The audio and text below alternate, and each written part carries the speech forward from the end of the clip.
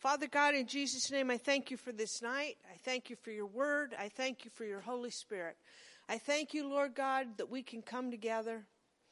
And Holy Spirit, where two or three are gathered in your name, there you are in our midst. So we thank you, Father. Pray that your word goes forth boldly and accurately. In Jesus' name, amen. If you want to open your Bibles, open to Judges chapter 6. A couple weeks ago, we went there. And while you're looking for that, I'll give you a little commercial.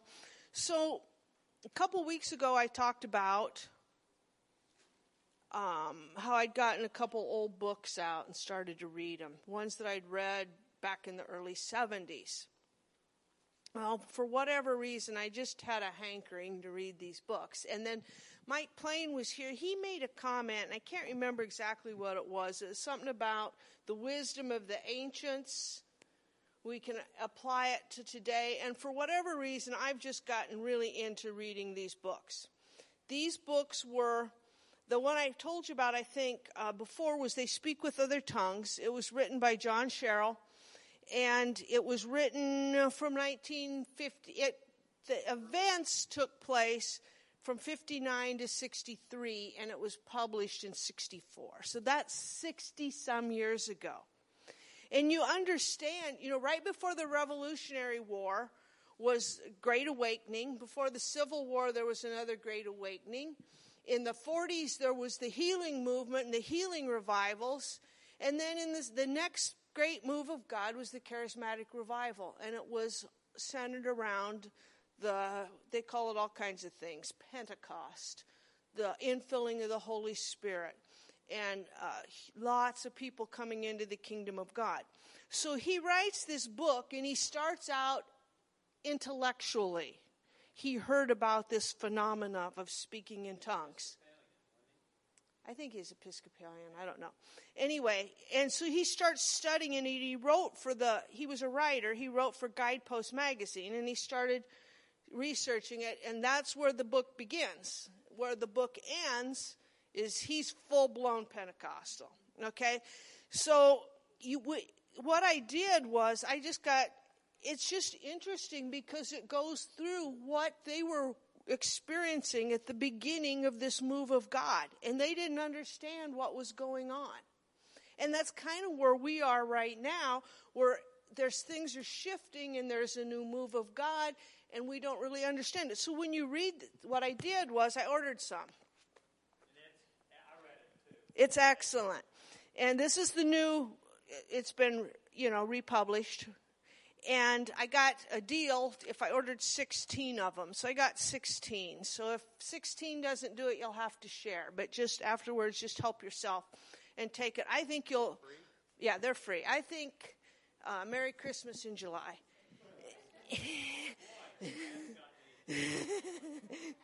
Get a book. Anyway, I think you'll enjoy it. And it just kind of puts in his perspective. And then after he wrote this, then he got involved with David Wilkerson, Crossing the Switchblade. Has anybody ever read Dustin, you got to get this book, okay?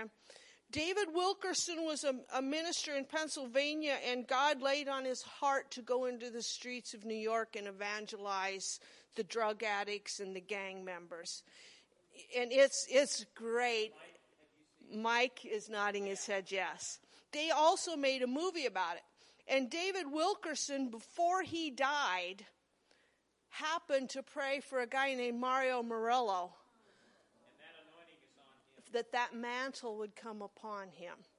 And I loved this book when I was young, and I liked it even better now. And it talks a lot about the Holy Spirit and all these things. And the miraculous stuff that happened was what's cool. So then I had one more. And I didn't really remember this one this much, but it's called 9 o'clock in the Morning. And it's written, John Sherrill helped write that. He also helped write Hiding Place with Corrie ten Boom. But this was by Dennis Bennett. And Dennis Bennett was a high up in the Episcopalian Church in California. He was a minister, straight-laced. Does anybody know about anything about the Episcopalians? We have an Episcopalian church here in town, and we've lived here and I don't think I know anybody that's ever gone to that church. I don't know anything about them. The only thing I know about the Episcopalians was when I went to Oral Roberts University. On Wednesdays and Fridays, you had to go to chapel, but on Sunday, you were required to go to church somewhere in Tulsa. They kicked you out of the dorm, and you went to church. And granted, sometimes we went to the First Church of Village Inn. Village Inn. But what we did, and it really probably wasn't the best, because you really need to get planted in a church. But we were young, and we'd go and experience all these different churches. So we went from Pentecostal, Charismatic, Word of Faith. We went to, the first week I was there was a big church, and Corrie ten Boom was there ministering. I went to Southern Baptist. I went to a Charismatic Catholic. I went to some Methodists. But just north of the ORU campus, about a mile, was an Episcopalian church. And so a bunch of us we heard the fact that they used real wine for communion. Now, I think some of the Lutheran churches here in town, but Methodists, we were teetotalers. You did not have wine. No, my dad wasn't Methodist, though. But we used grape juice for communion, and we thought that was pretty novel, serving wine for communion. So we go to this Episcopalian church one Sunday, and it was pretty full, and it was so full they ushered us right up to the front row. And yes, they gave communion every week. It was very formal, very rigid, and yes, it was wine. Yeah, they let us take it, and it was wine. And that's all I remember. So anyway, but after reading this, he explains a little bit about the Episcopalians, because John Sherrill was Episcopalian too, I believe. And how formal, but they believed in God, and they prayed and all this. And about that time, about in the late 50s, early 60s, the charismatic revival was starting up, and people were just getting spirit-filled. And he was this Episcopalian, and he just got hungry, and he got filled with the Spirit of God. And a lot of people in the church got filled. And then a lot of the people in the church didn't like it that they got filled. And so he resigned, and he moved to Seattle. And that church was open. The whole Episcopalian church, they were all Spirit-filled, and they had prayer meetings. And it's interesting because all three talk about, at that point in time, the great joy and the excitement and the miraculous things happening. You know, in this one, he told about a story about this guy he met. They would have these weekly Bible studies, and there was this guy he had met, and the church had helped him out. So when he invited this guy to the weekly prayer meeting, the guy felt obliged to go. He was not a believer, but he felt obliged to go. Well, he got there, and they were all sharing about healing, about these healings that had all taken place. And come to find out, this guy had kidney stones, or so they thought at the time, but it ended up, maybe it was kidney stones and a ruptured appendix, but it was a ruptured appendix. And it was so bad that he got an infection, and it ate holes in his diaphragm. And if you understand the diaphragm, that's what holds your organs up and in place and helps to breathe. Well, his diaphragm got so destroyed, it just was limp.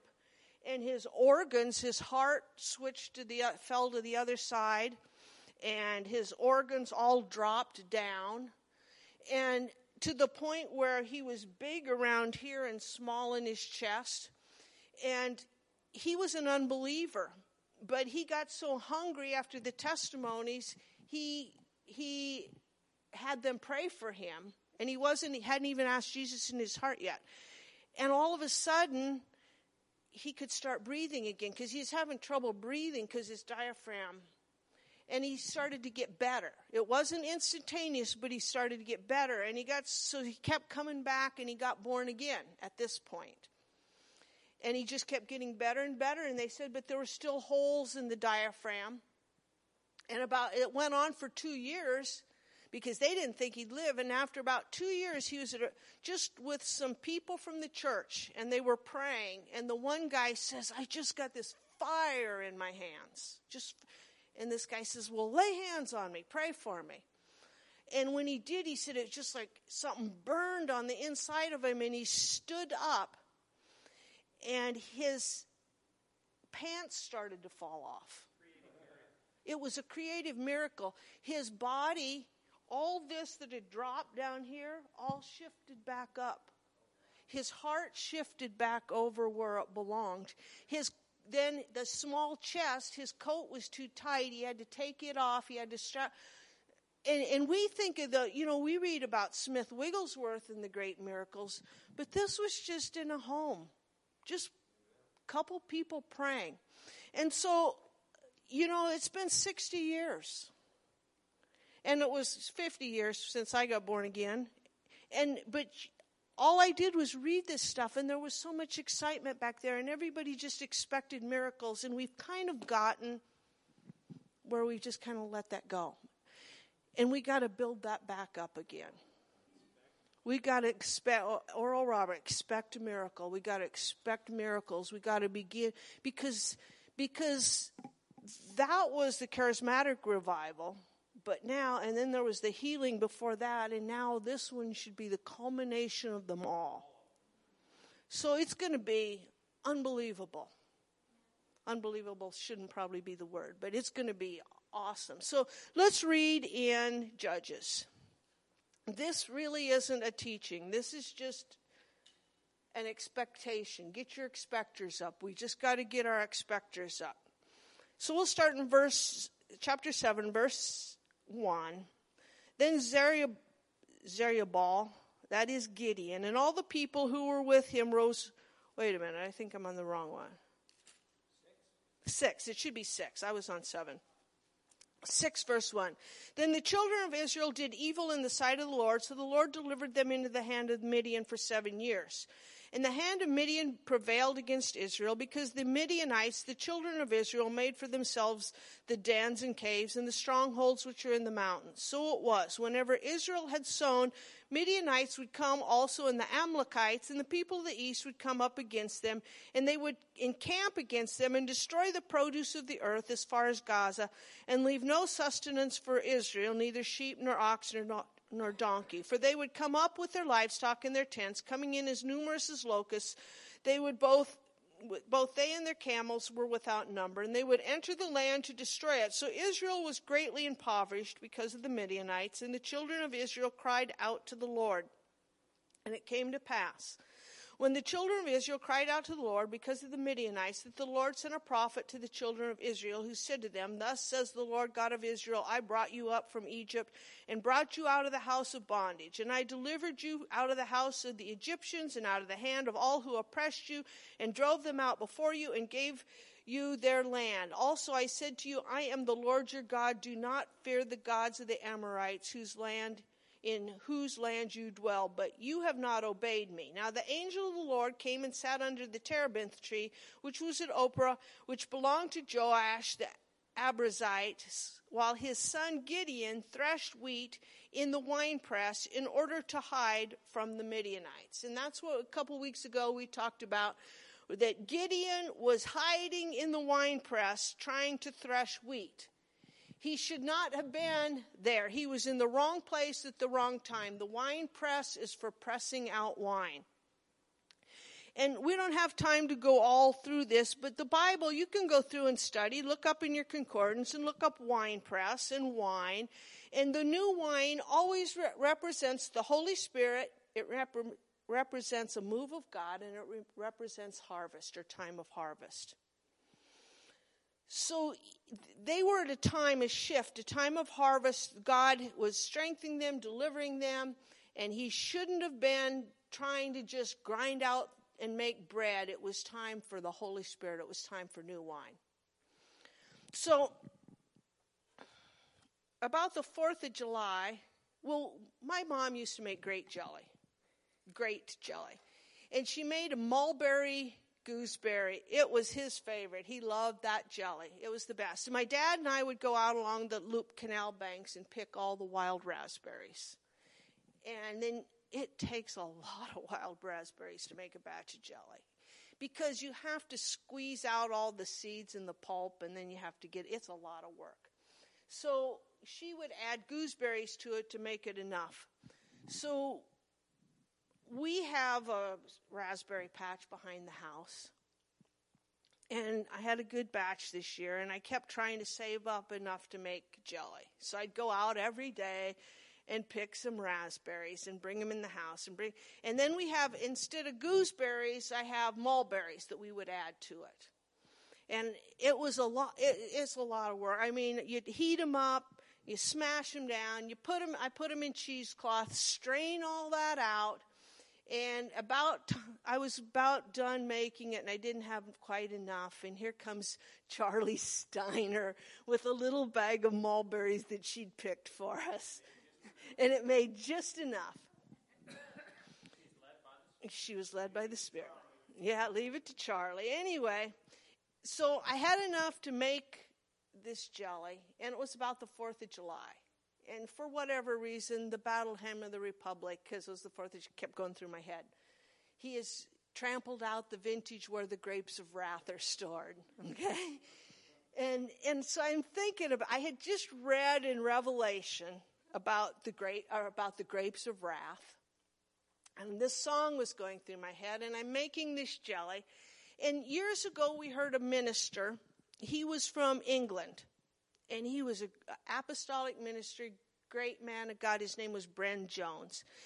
And he talked about, we heard him at a minister's conference, and I don't remember the message really, the whole thing, but I remember him saying one thing. When you study and read the Word of God, you need to make sure that you have a clear understanding of the words that are being used, of the terminology, because you can have wrong thinking because you don't understand the true definition of the word. And you get somebody like Rick Renner that is a scholar and understands the Greek and the Hebrew. Well, I'm not there, but you can misunderstand words. And for whatever reason, the word, in the Battle Hymn of the Republic, it doesn't say vintage in Revelation, but in the Battle Hymn of the Republic, it talks about he is trampling out the vintage where the grapes of wrath are stored. And then you can go through the Bible, and it talks, especially in the Old Testament, a lot about vintage. Now, I had a misunderstanding of what vintage meant. And goodness, I should understand what vintage means. I thought it was like chaff. It was like the discard, the throwaway. But vintage in the antique world, that's the good stuff. So I should have understood the vintage was the good stuff. So I started reading this and looking into the vintage. Well, the vintage is the good stuff. So when judgment comes, when God judges the evil and the wrong on the earth, he tramples out the grapes and the vintage comes out. So I'm squeezing my cheesecloth to get the wrath of the raspberries out, and I'm getting the good stuff in the bowl. So we have coons behind the house. They love the mulberries. And they leave us little piles of wrath of mulberries. Which helped me understand it more. Because all it is, that's the waste. Full of seeds, full of waste. That's the unusable, the discarded. So we're in a time and season, of the grapes of wrath. The evil things are getting squeezed out. And the good, the vintage, is going to come forward.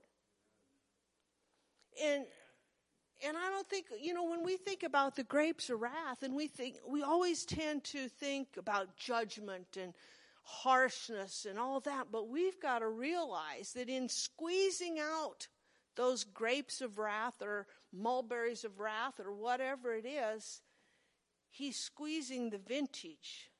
And not just corporately. I think he does it in each one of us. When we go through a pressing, we hate to get pressed financially or physically, and God doesn't bring those things. But when you get pressed, if you stay with God, stay in the Word of God, stay hooked up with the Holy Spirit, it's going to squeeze out those good things. And those things, I squeezed that cheesecloth so hard because I needed enough that I had a little trouble getting my jelly to set up. It was a little thin, but the world is in a point right now, it's getting squeezed. And it's a dividing point.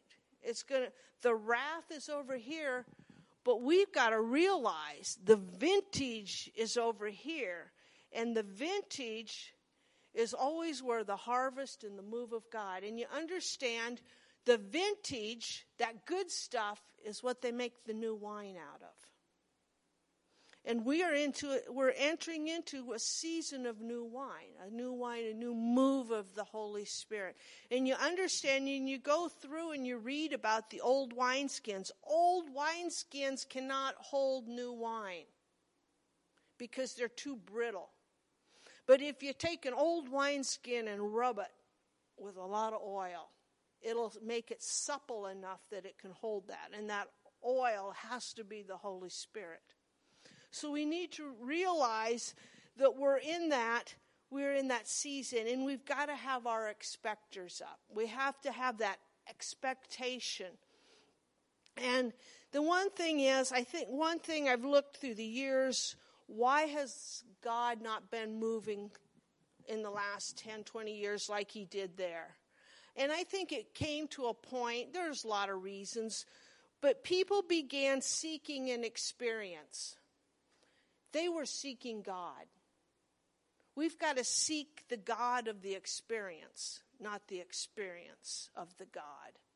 If we seek God, we'll get the experience. And it'll be a pure and true move of God. But we got to make sure that we take this time and seek God and get that Holy Spirit oil rubbed on us so that we're good new wineskins. So all I wanted to do tonight was just encourage you. We are on the verge of some of the most exciting. There have been things just in the last 2-3 weeks, are exciting things, and they're little things, and sometimes we overlook them. In those books, I get they never overlooked anything. Everything was just so joyous and so exciting, and they were just bubbling over with it. And it was funny because when that last book, I opened it up and I saw in there the person that had given that to me was that woman minister from Monroe that laid hands on everybody. And she was just, I have told you before, she was just so simple in her faith. But Gertrude West, their faith was so simple and it was so basic. But she was just always so full of joy, so overflowing over. And just the thing is, if you read those books, you realize that we've learned a lot in this last 60 years. So there's things we should understand and experience. They didn't even understand back then. But that's what we're in. We're entering into some things we aren't really going to totally understand till we get through it a bit. But that's why you got to know God. Instead of just the experience, you got to know the God of the experience because he'll keep you on track. And I'm so excited. Reading those books from 60 years ago and know that we're into a new thing like that, it just makes me so excited.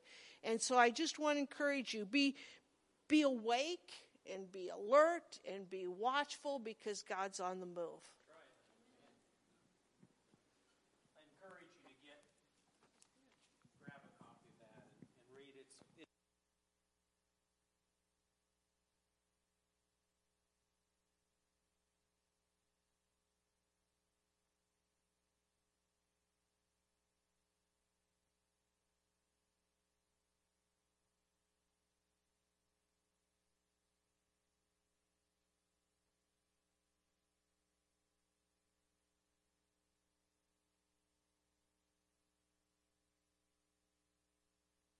I want to pray. I want you to be in agreement with me. Go ahead and put that up there and get that ready.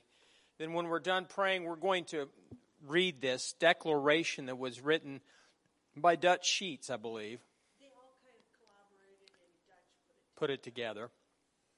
And Joni handed this out last night. We can make copies and you can get a copy of it.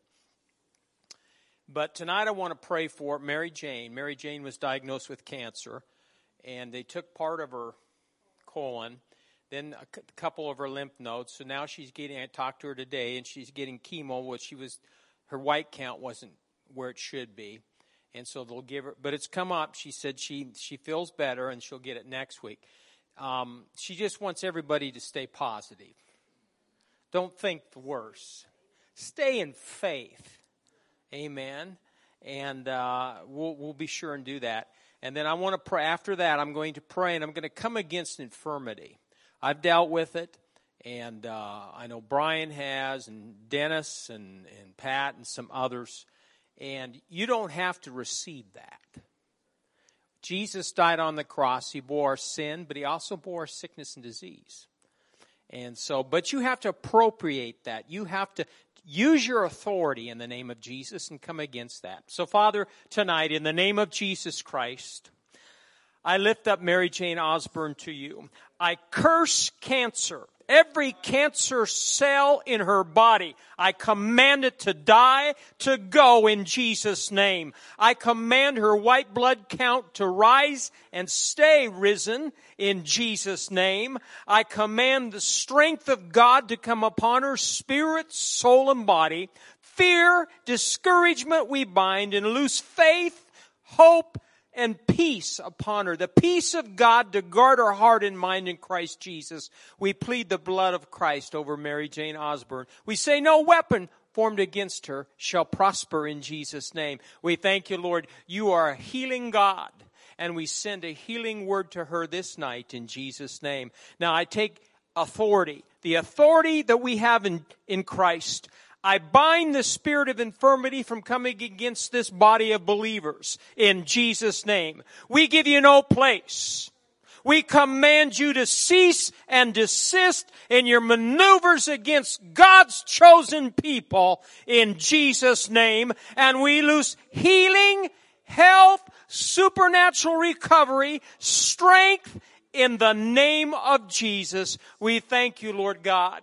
Healing is the children's bread, and we are your children. So, Father, we believe it. We have a covenant of healing and health. We receive it, and we appropriate it this night in Jesus' name. And everyone said amen.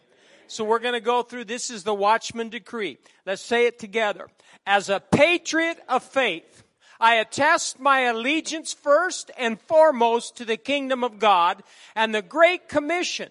Secondly, I agree to be a watchman over our nation concerning its people and their rights to life, liberty, and the pursuit of happiness. We, the church, are God's governing body on the earth. We have been given legal power and authority from heaven. We are God's ambassadors and spokespeople over the earth. Through the power of God, we are His world influencers. Because of our covenant with God, we are equipped and delegated by Him to destroy every attempted advance of the enemy. We decree that America's executive branch will honor God and defend the Constitution. We decree that our legislative branch, Congress, will write only laws that are righteous and constitutional. We decree that our judicial system will issue rulings that are biblical and constitutional. We declare that we stand against wokeness, the occult, and every evil attempt against our nation. We declare that we now take back our God-given freedoms according to our Constitution. We declare that we take back influence at the local level in our communities. We decree that we take back and permanently control positions of influence and leadership in each of the 7 mountains. We decree that the blood of Jesus covers and protects our nation. It protects and separates us from God. We declare that our nation is energy independent. We declare that America is strong spiritually, financially, militarily, and technologically. We decree that evil carries no power, authority, or rights in our land, nor over people. We decree that we will operate in unity, going beyond denominational lines in order to accomplish the purposes of God for our nation. And we decree that America shall be saved. Norfolk shall be saved. Amen. Amen. So we're going to say that for a while because the Bible says in Job, declare and decree a thing, and it shall be established for you, and light will shine upon your pathway. Amen. Where are the books so they can pick them up? If they want one, you can come up here. Anything else? Watch where you step tonight, because he did fixed a hole out there, and one of the scooters already went over it. Yes, sir.